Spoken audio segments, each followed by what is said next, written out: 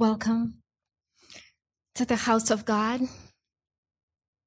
And I'm excited to see what Jesus will do amongst us today, but not just today, but for the rest of the week with the word that he will put in our hearts and what he'll say.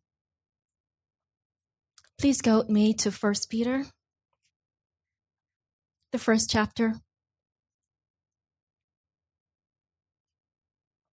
And I know that God is ordering our steps and what he wants said today. And I thank him for the song that he chose. I'll begin at verse 15. But as the one having called you is holy, you yourselves must also be holy in all conduct. Because as it stands written, you must be holy because I am holy. Neither you or I can make ourselves holy. That's something that Jesus does. But when he comes in and he changes our heart and he says, okay, you are now clean. You are now saved from this specific action or this specific way or behavior. He has just separated you from that thing. And when you're holy, you're brought out of uncleanness into something that's pure and clean. And this is the work that Jesus does. He renews our mind, the way we think, the way we operate. And he just separated you for his will and for his purpose. And as that song said, to be a sanctuary, pure and holy, only for you, Jesus. That's what holy means. See, when God begins to reveal himself and who he is, and we fall prostrate, we're in such awe, and we see who we are, we say, Lord, come and take this out of me. And he comes and he does it. But then Peter says, as God is holy, he requires us also to be holy. So when Jesus has saved you from sin, from something, when he has washed you, Peter's word is, don't jump back into the mud. Don't go back into that which is defiled. Don't go and touch that which is unclean. But the word of the Lord is, be holy. Don't go touch the lies. Don't go touch the judgments. But begin to walk in love. As Peter says, stay in this holy state of loving each other, not with hypocrisy, not saying, well, I'm going to love this one a little bit more than that one. No. Let's love each other as Jesus calls us to love each other. Not having judgments in our heart and saying, well, I don't know if I want to give myself or do this for that person because I don't think they deserve it. Let's be like Jesus and be holy and not have those kind of judgments where we want to choose who we want to love, who we want to serve, who we want to give to. No. But practice what is true. Serve each other. Don't withhold. And also being holy is not lying. If we say that we will do something, let's do it. And begin to be truthful in the inward parts of our hearts and not lie. We don't touch what doesn't belong to us. That's what's called being holy. Staying in that place where Jesus has separated you out from being a liar, being a cheat, raging in your heart, being gentle of heart, as Peter says, being kind, tender-hearted. Are these things like way beyond us? No. I can choose to be gentle, and I can choose to be harsh and to be unkind. But the word of the Lord to my heart and to each of us is not to resort to those things that defile us. You know, the things that come out of our hearts, as Jesus says. Before in the Old Testament is, don't touch that dead carcass. Don't touch that dead person. Don't touch this. Don't touch that. But then today, Jesus is dealing with our hearts. And he's saying as he comes and as he refines you, don't go back into the things that will cause defilement in your heart. But make a choice, make a decision to stay in that place to be holy. Peter says in chapter 2, verse 5, now you yourselves are living stones built up in a spiritual house for a holy priesthood. We go with our prayers and we intercede for others in our family or friends. When we see things that are not right, we know we don't have the power to fix it. Jesus has given us such a precious place that we can go and intercede for others and bear them up before Jesus. And this is a place of honor that we have as being priests to show others who this God is and that they can claim him also as their own. To offer up spiritual sacrifices acceptable to God through Jesus Christ. It is a holy honor that we have. And we can't lift our hands up and intercede for others and be priests and be a holy nation if we ourselves dive back into that which is unclean. But I encourage you today, walk in the things that Jesus has blessed you in. Walk in the cleanness of heart. And if you stumble, you know where you can go to be washed. You say, Jesus, look what happened. This is what popped out of my heart. I didn't know it was there. It's unclean. I feel guilty. And you begin to plead the blood of Jesus and come and ask him, Lord, would you come and wash me and make me clean? And you say, Lord, this is what your word says. Your word says that I'm to be holy just like you. And you go and you ask him and you say, Lord, make me holy, that I can stand before you, that I can proclaim your word. Verse 9 says, but you are a chosen race, a royal priesthood, a holy nation, a people for the possession of God, so that you may proclaim the wonderful deeds of the one having called you out from darkness into his marvelous light. That's our job, to proclaim the wonderful deeds that Jesus has done in our hearts. So be holy today. And I know that that's the word to my heart, that I'm to be holy and not to delve back into things that are unclean, that will strip away my testimony of Jesus. But when we stand in that place that's holy, we can lift our hands up and say, Lord, look what the Lord has done. So be holy today. Amen.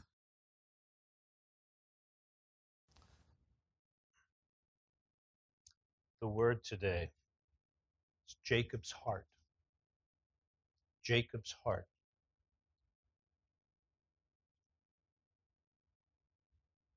Lord, the apostle said that all scripture is God-breathed. Lord, I'm asking for your breath to be here today as we share your word. In the name of Jesus. Amen. I want to give you a little biblical chronology today. I'm going to start out with giving you some information. The reason that I want to do it is, and I think you'll find it's very important. I think you'll find it's very important that everything has a beginning. And it progresses through a process and a middle and an end. There's always a linear progression in nature, in man, in almost every process leading you to a destination. So, if I'm going hiking in the wilderness and I get dropped off at the mountain. And the guide says, follow the red path all the way back to the ranger station. It's a long way. Be careful. There's blue and green and yellow paths everywhere. Stay off those. Well, I know where to go then, because I knew where the beginning was. So now, another scenario, what if I'm just dropped off in the middle of the wilderness and I'm not on the red path? Maybe I'm just over here in the brush and I see a red path and I see a yellow and a black and a green, but I don't know what came before me. Well, Webster's definition of that is, you're lost. See, as we come today, it's very important to understand where you are, when you are, and who you are, or who you are supposed to be. If you're lost on any of those points, you got it. You're lost. Where you are. Interesting question. If I were to say that to some of you might say, oh, I'm in Woodbridge. I know some of you don't like that. I know some of you don't like Woodbridge. Some of you might answer that question, I'm in church. We're in church. It's where we are. Now, if I were to ask you, well, how about this? Where are you in the solar system? You might have to say, great. This is high school astronomy. I got to think about that. Third planet from the sun. That's where I am. Okay. Well, what if I then asked you, where are you in the universe? And then things get a little bit more difficult. I'm going to read to you out of actually a college astronomy textbook now. Quote, our solar system resides in the darkest part of the Milky Way galaxy's life-habitable zone. The Milky Way resides in the darkest life-habitable region of its galaxy cluster, which occupies the darkest life-habitable region of its supercluster of galaxies. Now, do you know where you are? You're in the darkest place of all creation. Of all creation, you're in the middle of it. The darkest place there is, the earth. It's no wonder that the first grace of God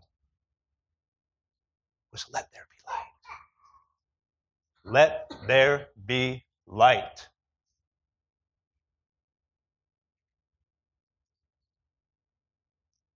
I'd like to share with you today, again, in a linear chronology, a little bit of the beginning, so you can understand when you are. If you'd like to follow, it's Genesis, the 6th chapter.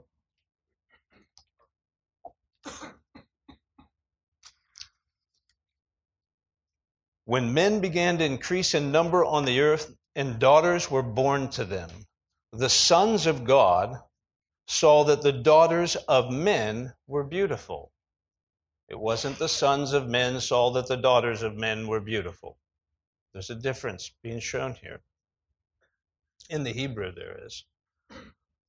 So the sons of God saw that the daughters of men were beautiful, and they married any of them they chose. Then the Lord said, my spirit will not contend with man forever, for he's mortal. His days will be 120 years. Boom, judgment is passed upon mankind. Now, interesting, it goes on to say now, next verse, the Nephilim were on the earth in those days, and also afterwards, when the sons of God went to the daughters of men and had children by them. They were the heroes of old, men of renown. Now it's interesting. There's many ancient stories of this, what they call antediluvian period. Ante just simply meaning before, pre-deluge. All of you, again, in high school, learned about Greek mythology. Many would say to you that all of the mythical beasts and creatures, Zeus, Achilles, all of the gods, the bearded man, the king of the gods, that all of these were what were called the men of renown of the antediluvian period. Follow me. The Lord saw how great man's wickedness on the earth had become, and that every inclination of the thoughts of his heart was only evil all the time, the darkest place in creation. Only evil all the time, planet Earth.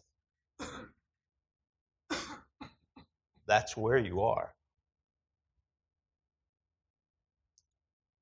And it says, the Lord was grieved that he had made man on the earth, and his heart was filled with pain. So the Lord said, I will wipe mankind whom I've created from the face of the earth. That's it. I'm going to annihilate them. Except one, his family. It's a different sermon, though. We're not going to talk about Noah today. But he said, I'm going to save one. And I'll tell you the reason why. He said, because, and in this generation, based upon what he knew, he was righteous in the sight of God. It says, men, animals, creatures that move along the ground, the birds of the air. I'm grieved that I made all of them. I'm grieved. Can you imagine the grief of God to literally kill all of his children, all of the animals that he created? Have you ever had a pet die? A cat, a dog? Very traumatic. What if you were the one that created your cat? You said, I'm sorry, I have to kill you because these other creatures over here are sinning. Well, it was worse than that. In the book of Luke, I think it's chapter 10, verse 16. Oh, I'm sorry, let me back up for 1 second. There is a definition to a word here that I want you to understand because, once again, it gives you an understanding of beginning, the progression, and where we are. This word that is translated Nephilim. In the Hebrew, it literally means fallen ones. The fallen ones. So it says the fallen ones were on the earth that day. Referring, as we talked about in the beginning, that these were the sons of God. In Luke, the 10th chapter, Jesus said,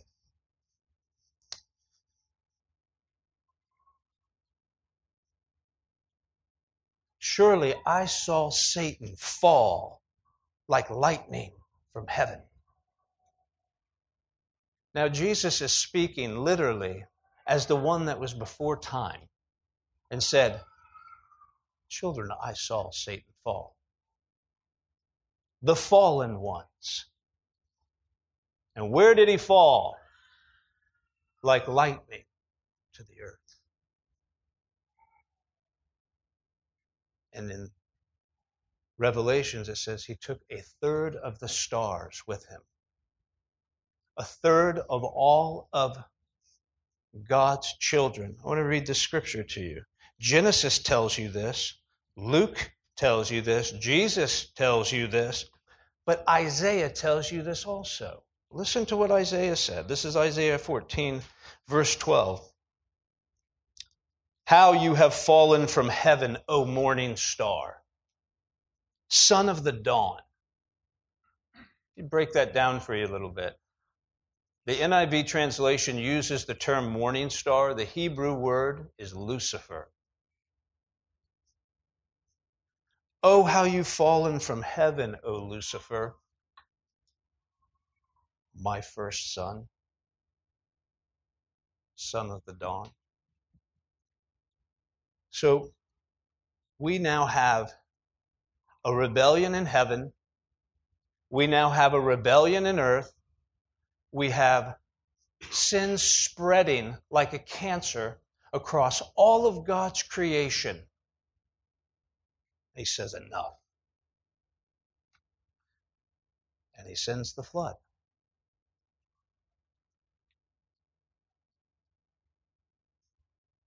Hence, the darkest place in all of creation, right where you're sitting right now. I mean, it looks very light outside today. Thank goodness Jesus said, let there be light. Thank goodness he said, I am the light of all men and I have come. If not, we would be in such utter darkness, being ruled by the fallen stars. And many are today. Many are today. So you have this antediluvian time before the flood, before the deluge, and now you have this post-diluvian world. And that's where we're going to begin to talk about what it must have been like there. You have to understand, for 40 days and for 40 nights, it began to rain, but it wasn't just the rain. It says that the springs of the earth broke loose. There is more water under the ground than there is in the oceans. High school geography again. And it says that these springs that are in the earth, that go down almost to the core of the earth, burst forth and just filled the rain was that much compared to the flood that just began to burst out of the ground. And everything was destroyed. And it says that the waters receded. Noah's there with his 3 sons and their wives, 8 in all. Shem, Ham, and Japheth. So now you have the 3 parents, if you will, of all of us. Of every person you've ever seen, of every person you've ever known, they came from these 3 couples. The scriptures say, though, that it was only from one bloodline. It was from Shem that the people of God came. One of the sons of Shem was Eber. Eber is where we get the word Hebrew. So the Hebrews, the Israelites, come from the line of Shem. So as it usually is in a family, you see a separation between children, brothers, sisters, those who follow Jesus and those who don't. And it was even with this first family.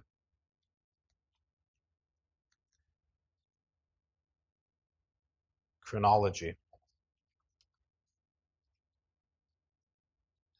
I want to begin again to give you some chronology here. It's important to understand this so you'll begin to understand the environment that Jacob, who we want to talk about today, at least briefly grew up in. This environment that he grew up in. Jacob was born about, chronologically speaking, if you go by the all of the birth periods, and this son, and begot this son, and begot this son, if you add them all, it was 456 years after the flood.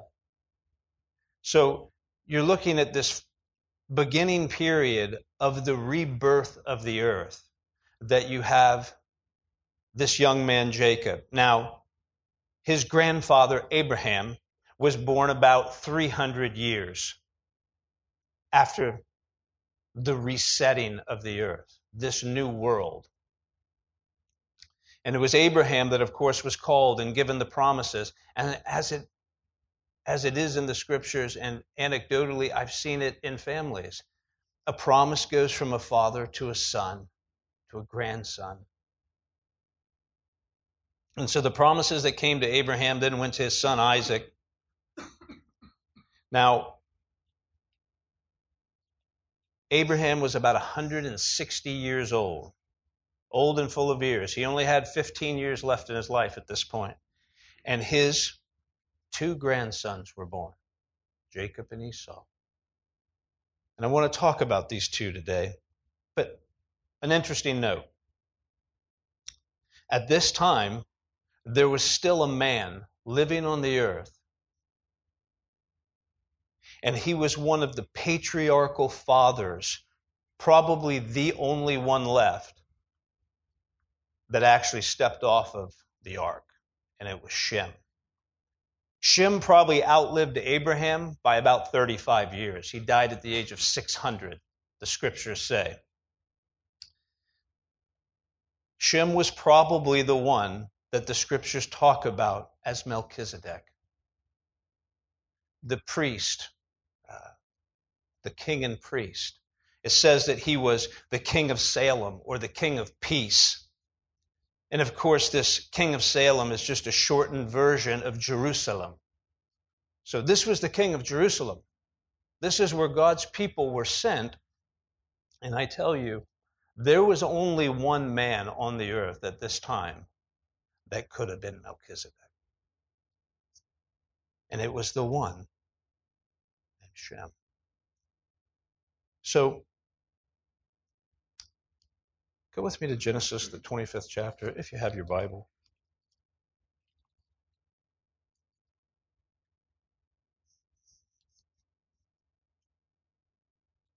This is how it began with Jacob. It says, Isaac, Jacob's father, and this is verse 21, Genesis, the 25th chapter. Isaac prayed to the Lord on behalf of his wife because she was barren, and the Lord answered his prayer. And his wife Rebekah became pregnant. Isn't it interesting? Almost every man in the scripture that is given the promises, he ends up with a barren wife. And he has to pray. And he has to stand by faith because God has to open her womb. Just an aside. It says the babies jostled each other within her. And she said, "Why is this happening to me?" And she was pregnant. She might have been complaining a little bit. So she went to inquire of the Lord. Now, this is what I love about this. The Lord said to her, what? Why wasn't God talking to Isaac? What's going on with Dad? He's talking to Mama. He says to her, 2 nations are in your womb. 2 peoples from within you will be separated. 1 people will be stronger than the other, and the older will serve the younger. And it says, when the time came for her to give birth, there were twin boys in her womb. Now remember, Rebekah never forgot this. When these boys were born, she never forgot that the older would serve the younger. It says the first one came out, he was red. His whole body was like a hairy garment, it says. They named him Esau. After this, his brother came out with his hand grasping Esau's heel. So he was named Jacob. It says Isaac was 60 years old when Rebekah gave birth to them. I've heard many preachers, I've read some commentaries, and when you hear this story, probably like you've heard this too. The name Jacob, it means supplanter or heel grabber. Jacob was a heel grabber. This is who Jacob was. I would like to offer to you another explanation about our friend Jacob today. I just think he didn't want to let his brother go. Can you imagine coming out of your mother's womb and your brother who you've been hugging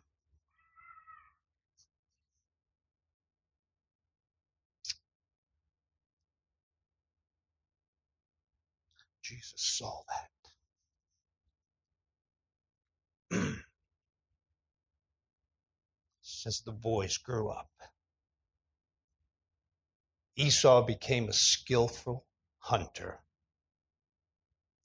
a man of the open country, while Jacob was a quiet man. It says Isaac, who had a taste for wild game, loved Esau, but Rebekah loved Jacob. The problem I have here with Isaac is Dad knew the promise of God, and he went contrary to the word of God and said, no, my firstborn son will have my blessing.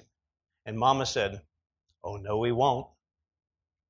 And so you better believe Rebekah conditioned her son, her baby boy, as he spent time with her at home in the tents, while Esau was out hunting game. He said to her son, son, you'll have the blessing. You'll have the blessing. See, something happened here as the boys grew up. Jacob never wanted to let go of his brother, but they began to become separated. They began to become separated by the word of God. They began to be separated by their parents. They began to be separated most likely by Esau's attitude and his behavior.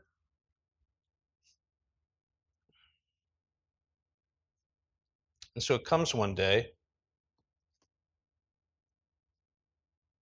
verse 29, once when Jacob was cooking some stew, Esau came in from the open country, famished. He said to Jacob, quick, let me have some of that red stew. I'm famished. That's why he was called Edom.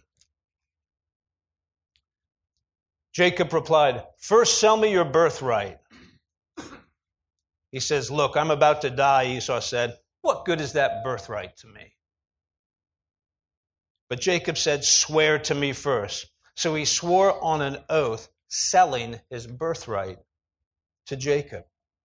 And then Jacob gave some bread and some lentil stew. He ate and drank and got up and left. And it says, so Esau despised his birthright. Now, I know some of you know this, but this is very important not to go by quickly. In this culture, the birthright meant that you got a double portion of Dad's inheritance. You got the lands, you got the cattle, you got the money, you got the gold, you got the power, you got the authority, you got the real estate. I mean, this is a big deal. What it really meant, though, and what it was symbolic of, even as it is in the New Testament, is that you were the one receiving the blessing of God. And so it wasn't that he rejected the real estate. It wasn't that he rejected the gold. He was rejecting who Jesus was.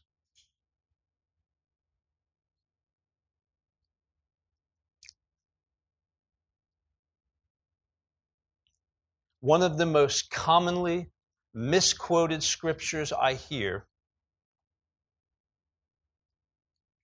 Jacob I loved, Esau I hated. How many of you have heard it? Just totally pulled out of context. You've heard it. You've heard that said as a phrase over and over and over again. Well, who said that? I'll show you. Find this in Malachi. I think it's the first chapter. It is. So Malachi, and just briefly, the way it starts,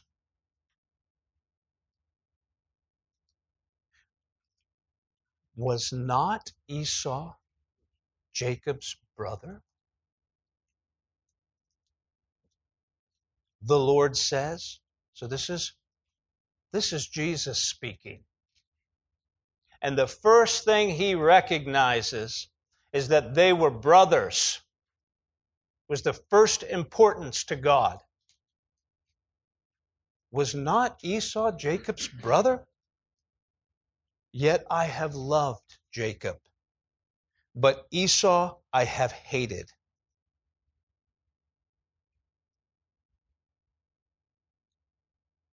People hate, I don't like using that word. People don't like that scripture. God is love. How could God have hated one of his children? Let me give you a definition of the Hebrew.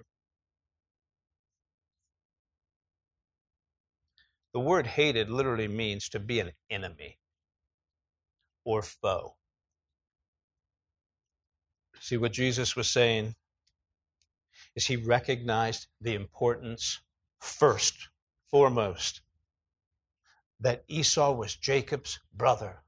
And what he hated was the separation that happened, that Jacob never wanted with his brother. And Jacob did recognize that. From the beginning, as he said, don't go away from me. See, everybody wants to state this passage, and some of you might know the theological background of this, but this is the battering ram of hyper-Calvinism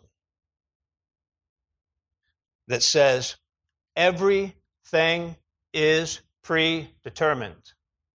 This is the main scripture that is always used about predestination, saying all salvation is predetermined. You're saved, you're not saved. You're saved, you're not saved. You're saved, and on and on and on. Meaning no actions we take can change that. That's a hyper-Calvinistic view of predestination. You either are or you ain't. And I'm sorry, there's nothing you can do about that. You just weren't chosen. So what it's saying is that your salvation is not by any action you take. If you dare listen to the radio, other than our dear pastor, you'll hear this everywhere. You can't do anything except the gift of God. If you don't do anything, you're in trouble. You're in trouble.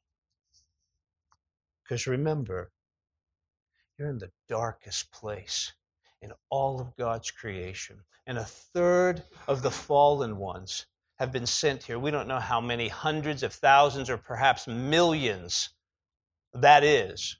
Here, maybe man to man, maybe billions, who knows, to take out mankind still to this day. I want you to understand, it's not saying God hated Esau. It said that Esau became a foe or an enemy of Jesus. He remained with that wall of enmity between his heart and God's heart. Basically, what it says is that Jacob I loved, but Esau wanted to be my foe. Does that make sense? Esau decided to be my enemy. Well, listen to what it says. Enemies of God, if there are any out there hearing this today. And so I've turned his mountains into a wasteland. And I left his inheritance. Remember? His inheritance wasn't important. I left his inheritance to the desert jackals. Have you met any Edomites lately? You're not going to find any of them. They don't exist anymore. It's always amazing to me when a man has one son and 3 or 4 daughters. I go, gosh, I have 2 girls and 1 son. I said, man, I got one chance to carry that name. One shot at this.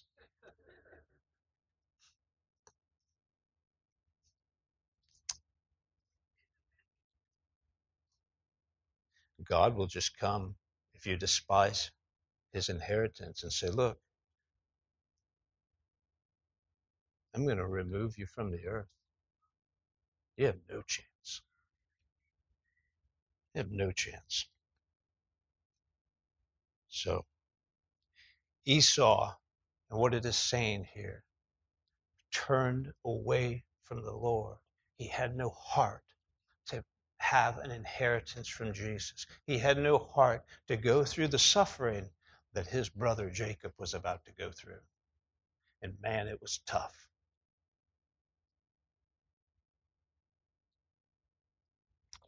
Genesis, the 28th chapter. So I want you to see again that this is this beginning phase of the new world. There's not that many people on the earth, guys. We're talking about maybe several 100,000 people at this time. Can you imagine? What are we now? 7, 8 billion people? There was maybe a couple, maybe 150,000 people, if that, on the entire planet. Men were scarce in this day.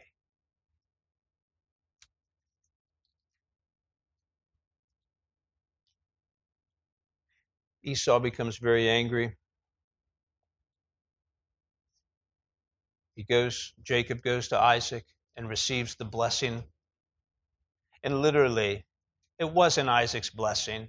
I mean, when Esau came and said, "Father, don't you still have a blessing for me?" Hey, couldn't Dad say, "Yeah, absolutely. Forget my son. I can't believe he did that. You get the blessing." He says, "I have no blessing left." It was like, boom, the bullet left the gun. It was God that was giving the blessing. And Isaac finally knew, I cannot choose my son anymore over the one God chose. Isaac didn't have the power anymore to give his blessing to the one whom he chose. The blessing went to the one who said, "I don't ever want to let my brother go." Anecdotally, I've seen this. I've seen brothers fighting with each other. I've seen older brothers being horrendously wicked, beating up their little brothers, humiliating them. I mean, just some of the meanest stuff. I hate to say it and I hate to see it, but you see some of the meanest stuff come out of kids. And the interesting thing is I've watched them grow up then 30, 20, 30, 40 years. And when you look at their lives, you see where the blessing of God was on that elder brother and it left him. I could tell you stories where there's 40 years of financial catastrophe, after failed business, after divorce, after loss, on that older brother. And I'm telling you, it's because how he treated his little brother. And the blessing of God left him. That's what happened here. I've seen it. I've seen it more than once.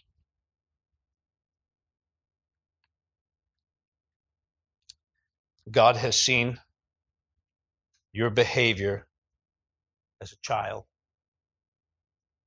and as an adolescent. And it doesn't matter how you've sinned.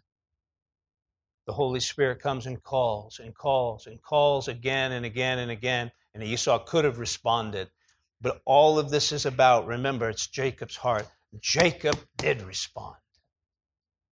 He said, "I desire to have the blessing of God." And so what happens next, you see here in Genesis, the 28th chapter, verse 10, says, Jacob left Beersheba, the land of Canaan, and set out for Haran. When he reached a certain place, he stopped for the night because the sun had set. Taking one of the stones there, he put it under his head and lay down to sleep. That's a real comfortable place to sleep. On the dirt with your head on a rock. That's where it always begins if you decide to follow Jesus. I'm sorry. That's a little truth in advertising. How humble your beginnings will be, but so prosperous your future. I think the scripture says something like that. He had a dream. You ever had a dream from God? Remember where you are, in the darkest corner of creation. You lay down and go to sleep one night, and you begin to see a vision from heaven. Hold it very dear if this has happened to you. It says Jacob had a dream in which he saw a stairway resting on the earth. Remember, where the rebellion has taken place, there's now a stairway. It looks like there might be a way out in this dream. Resting on the earth with its top reaching to heaven, and the angels of God were ascending and descending on it. And there above it stood Jesus. He saw Jesus. This is what he said. I am the Lord, the God of your father Abraham, the God of Isaac. I will give you and your descendants the land on which you're lying. Your descendants will be like the dust of the earth, and you will spread out to the west, to the east, to the north, to the south. All peoples on earth will be blessed through you and your offspring. All peoples of the earth. That's an amazing promise. That's the promise of Messiah. It's through your offspring that I will now bring redemption. Wow, if he only really would have understood that. He probably said, oh, wow, that's great. What does that mean? Certain of it. I am with you. I will watch over you wherever you go, and I will bring you back to this land. Now here it is. I will not leave you until I have done what I've promised you. Have you ever had this word come to you from Jesus? I'll tell you my first response. Okay, Lord, I believe you. Are you going to leave me then? I don't ever want you to leave me. Even after I receive your promise. I don't think I have to be afraid about that, but that was my first response. See, Jacob was a mess. He was running for his life. His brother wanted to kill him. Literally, there was a plot to murder him happening. He probably had very little money. I'm sure Dad gave him a sack of gold and said, get out of here. Take the donkey and leave. He had nothing.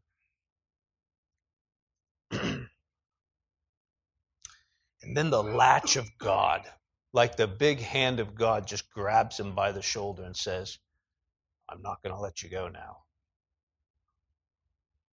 I'm placing my promise on you. Like he had placed his promise on his grandfather Abraham, like he had placed his promise on his daddy Isaac. None of them were allowed to go. They were disciplined. They were sent to famines. They were commanded to go live in the desert.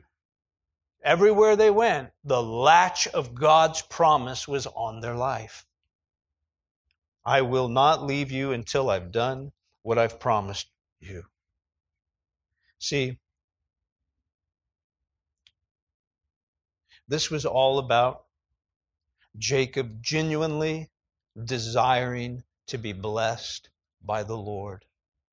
You will not make progress in your Christian experience if you do not and have not, because it doesn't come within, so before people argue with me, if you do not cultivate the call of the Holy Spirit on your heart that's saying, follow me.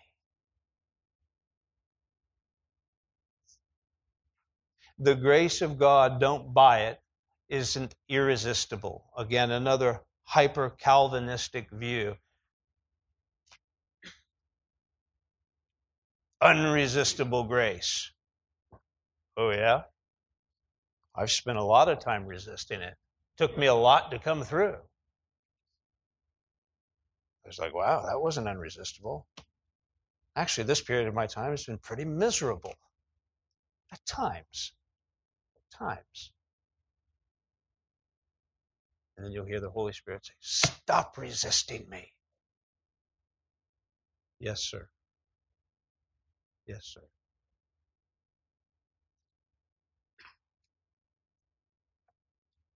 See, this was all about what was about to happen now.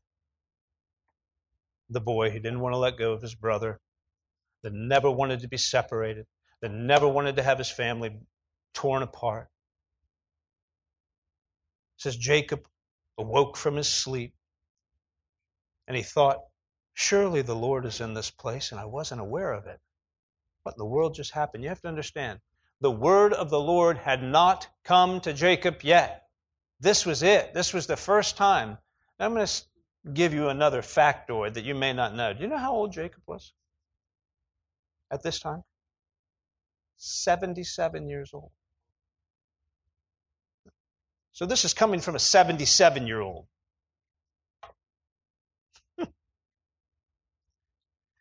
Jacob made a vow saying, wow, if God will be with me and will watch over me on this journey I'm taking and will give me my food to eat and clothes to wear so that I return safely to my father's house, 77-year-old man.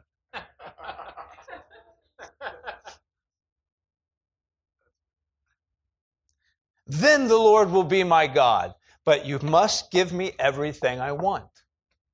And please don't be late. And this stone that I have set up as a pillar will be God's house, and it was named Bethel, house of the Lord, house of bread. And all that you give me, I'll start tithing. I'll give you a tenth. Nothing less, nothing more. I want you to understand, again, all of the preachers that just blow Jacob up right here. The heel grabbers at it again. I'm telling you, this vow that was uttered was so precious to Jesus. He says, the Lord would say at this point, that's all I've been waiting to hear. Is that out of your childish immaturity, you would make a commitment to serve me.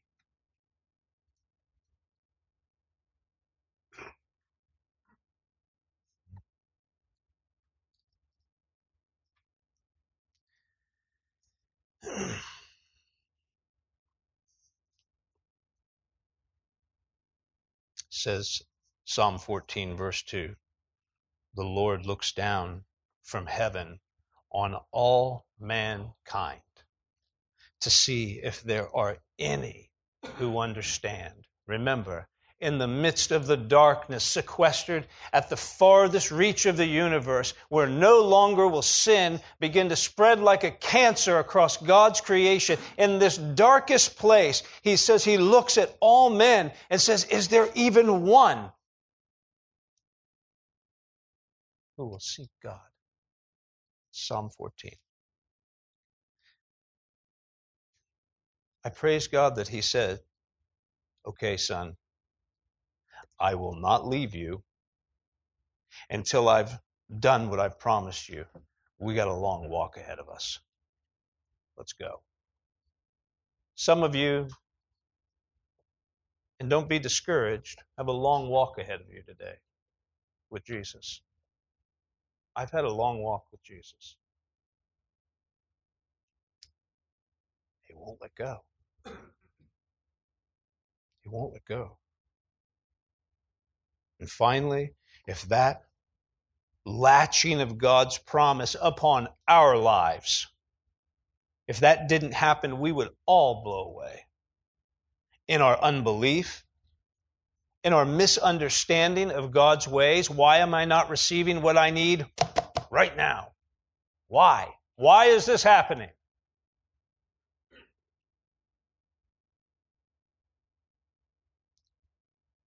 So the promise comes, it takes hold of our lives, and it says, I will not leave you. You need to hear that from Jesus today.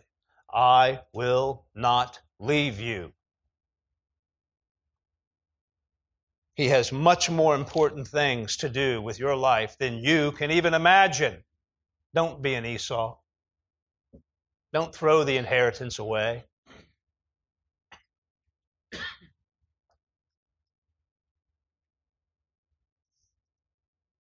Interesting thing begins to happen now. He gets up from making this precious vow to God in his immaturity. Now, I give him this. He did live till he was 147 years old. So 77 is more like 35, right? Something like that. I guess back then it just took a little longer to grow up. He gave some of them 900 years to do it. Can you imagine? Goodness.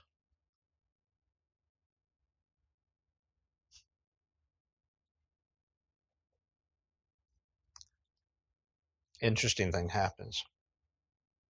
He goes on to Uncle Laban's house. His uncle accepts him. And he gets sentenced to 7 years of hard labor for a wife. And it says that he was so in love with Rachel, the younger of the two daughters, the one with light eyes, whatever that means. The pretty one, I think. The wife that he chose. 7 years, hard labor goes by, sleepless nights, freezing cold, sheep in the wilderness, burning hot days. Says his wages were changed 10 times, robbed and stolen from. If anything was lost in the field, it came out of his pay. Wasn't a fun 7 years. Have you ever had a 7-year period like that?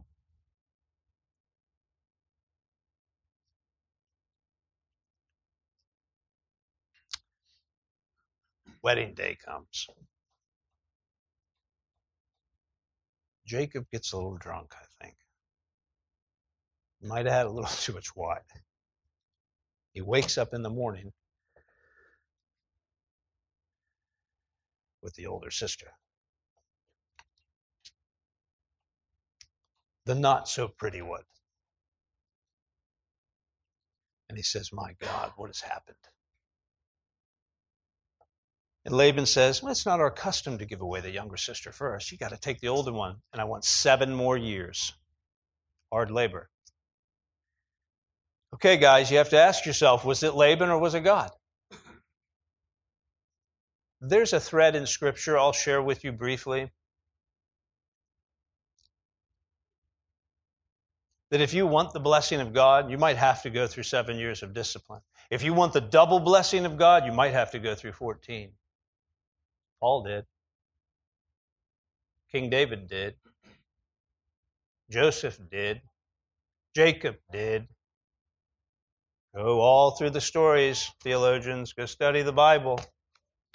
Says Paul, he had the ministry to the Jews and the Gentiles, the double blessing. And it says, and he was put away for 14 years, and then he went on up to Jerusalem.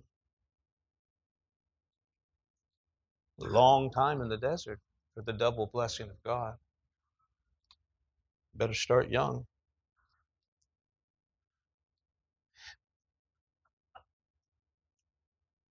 I guess what I'm trying to say is, did Laban do this to Jacob? The wife that he chose was barren for most of their lives. And it's interesting when you look at the genealogy of Leah. Judah was a son of Leah, from who Jesus came, the Lion of the tribe of Judah. So Jacob says, God will give you a tenth. Just feed me, give me what I need, and off I go, and I'm going to pick the woman I want now. He says, no, you're not, son. I'm going to bring forth my Messiah through your life. Excuse me while I do that. things got a little tough for him. And so out of Leah comes Judah. Interesting thing, too, and this is just jumping to the end. When Jacob died at 147, he wasn't married. He wasn't buried with Rachel. He was buried with Leah. God had chosen right. It took him some time to figure it out. But he knew that Jesus always knew best.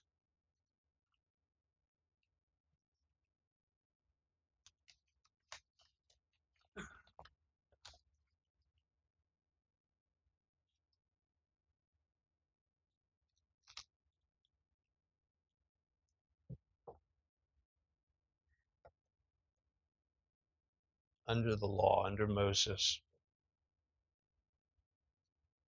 please understand, much of what we see begin to be laid out in the law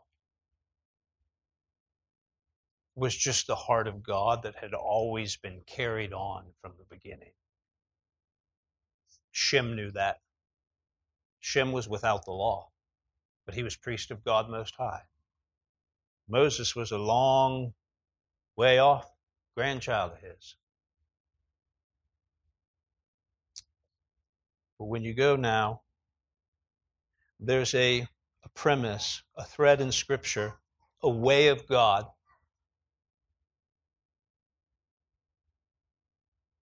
called the Shemitah. Some of you there's been a popular book over the past couple of years, the last Shemitah or this Shemitah, something like that. I haven't read it. But let me read the scripture to you. It's in Deuteronomy, the 15th chapter. At the end of every 7 years, you must cancel debts. This is how it's to be done. Every creditor shall cancel the loan he has made to his fellow Israelite. He shall not require payment from his fellow Israelite or brother, because the Lord's time for canceling debts has been proclaimed. This word canceling debts, in another translation, it'll say it's the time of release, or it's the Shemitah. The Hebrew word Shemitah means release. So God had built in and was building in now to this nation of Israel that every 7 years, all debts had to be forgiven. There was not to be any poor in the land. Please understand also, this was a foreshadowing of Jesus Christ. Saying, look, the day's going to come. I'm going to send the 7. You're going to be set free. Let's talk about that 7 for a moment. In Leviticus it says, if you will not obey me, I will punish you 7 times for your sin. Judges 6:1. The Israelites did evil in the eyes of the Lord, and for 7 years he gave them in the hand of Midians. O Nebuchadnezzar, great king, 7 times will pass by for you until you acknowledge that the Most High is sovereign over all kingdoms, and he gives it to whom he pleases. And it says that at that moment, Nebuchadnezzar was driven away from the people and ate grass like the cattle. It says he had feathers like birds and nails like eagles.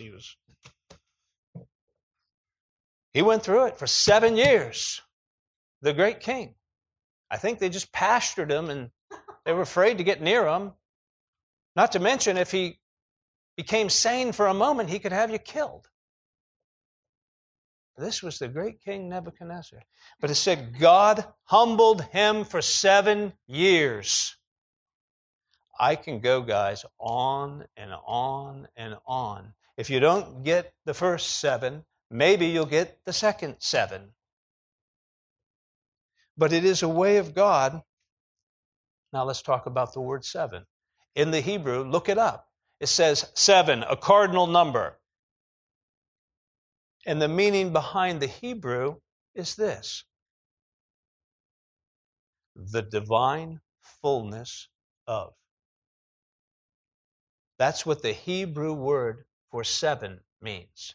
You might have heard in biblical numerology, for those of you that ever got into it, 7 is the number of God. It's the number of completeness. Well, they get that from this Hebrew definition that says the divine fullness of. You have to understand, Jesus is the 7. Do you get it? Jesus was the divine fullness of who? Yahweh, the Father.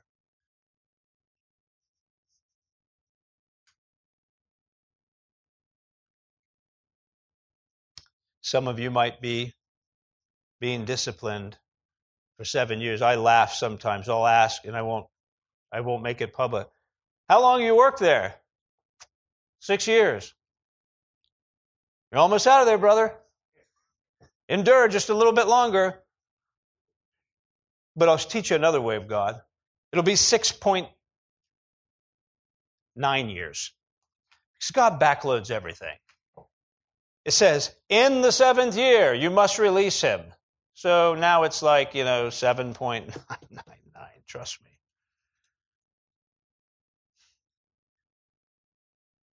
If a fellow Hebrew, this is verse 12, chapter 15.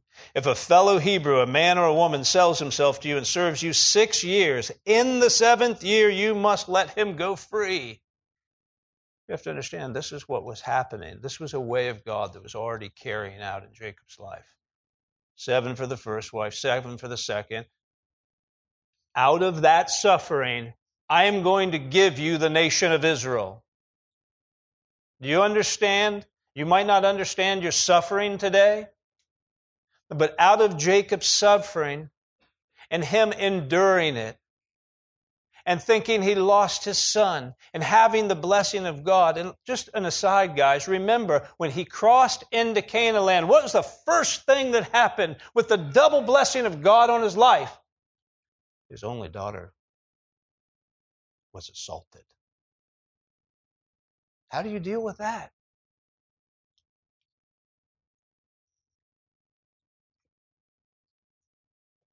Fathers, keep your daughters close. Train up your sons.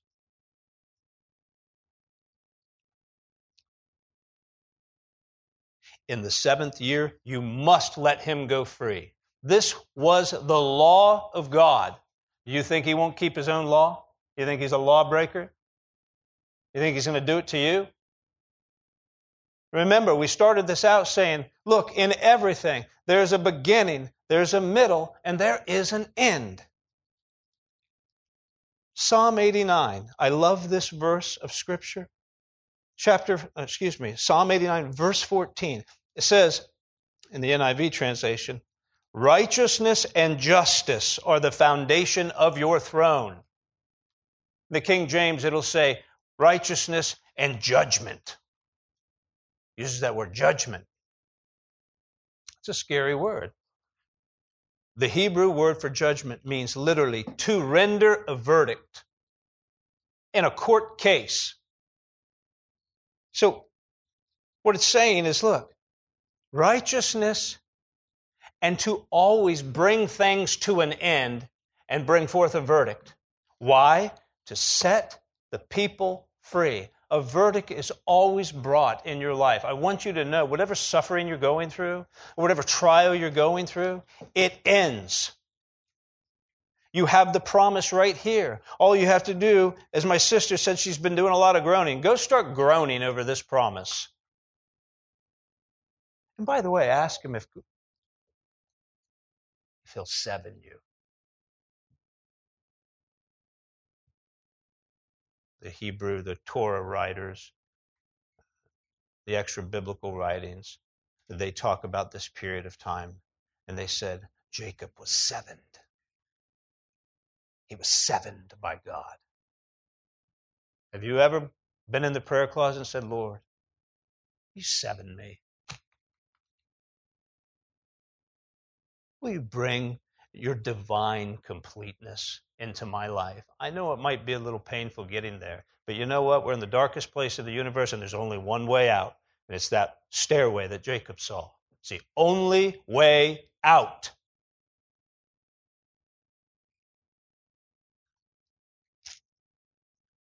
It's the only way out.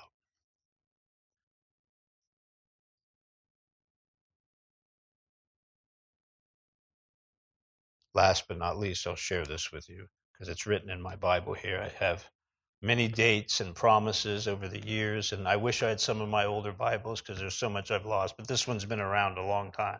One date in here, 09, and there's probably others, and they don't last that long, but this promise is when a man sells himself to you. When a man says, Jesus, I'll serve you, I'm selling myself to you. I'm selling out to you. I'm not selling out to the devil. I'm not selling out to anyone else. He serves you 6 years. In the seventh year, you must let him go free. I have this date marked, 2/28, February 28th, 2009. Now you have to understand, my born-again birthday, which I used to think wasn't that important until I really began to research and stuff, to find out what was that day. If you haven't done that, find out. It's important to God. It should be important to you. My born-again birthday was February 28th, 2002. So here I am, having no idea, having no understanding of these things I've shared with you today. And the Holy Spirit, just this thing comes off the page like LED lights in my face. Yellow, underlined in green, date written, promise, right there. You have to understand what I had just spent that 7 years doing. I had spent the same thing Jacob was doing. Lord, would you please bring me a wife? Already. 7 years waiting on a wife. And he gave me the promise. I didn't know, by the way, guys, that was my born-again birthday. I had gone back to do the research finally. On the day that I had served my 7 years, he said, I will release you now. 8 months later, October 18th, 2009, I was married.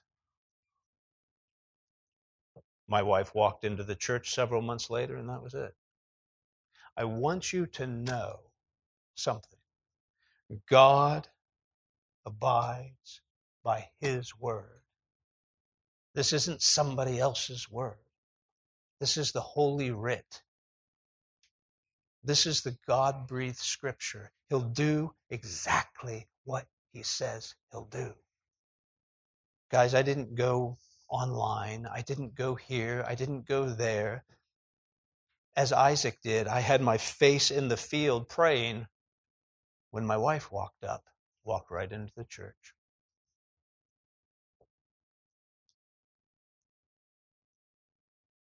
See, some of you today may have many places to go fast. Got to get there. But remember the dark place where you are. Remember the chronology of what has happened upon the earth and how close we are now to the end. Because remember, God's going to bring a verdict. Don't think for a moment Jesus isn't coming back. He will come as surely again as he did come the first time to bring a verdict for his people and for the church.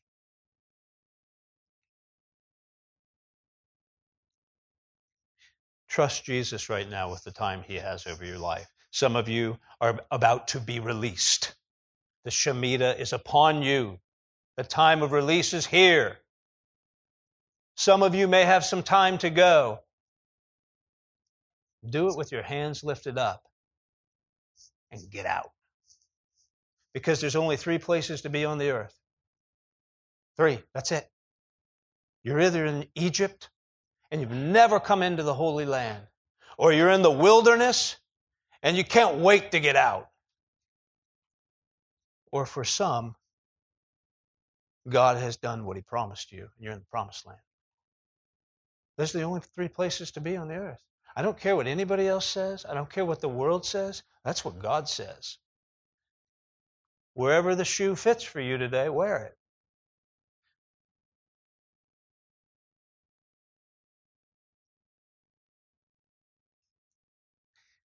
And know, He'll even take your most immature vows and say, that is the most precious thing I ever heard. I love you. I want to give you so much. And He'll not leave you until He's done what He's promised. Lord, I just ask your clarity to be in all of us, to know what your word is to us. And Lord, for some, they need to know how much time they have to endure. Would you make it clear? There's so many that I know right now that are waiting on promises that you have given them, and there is a set time for the Shemitah, for the release over their lives, or over their wives, or over their husbands or children. Lord, speak to your people in the name of Jesus.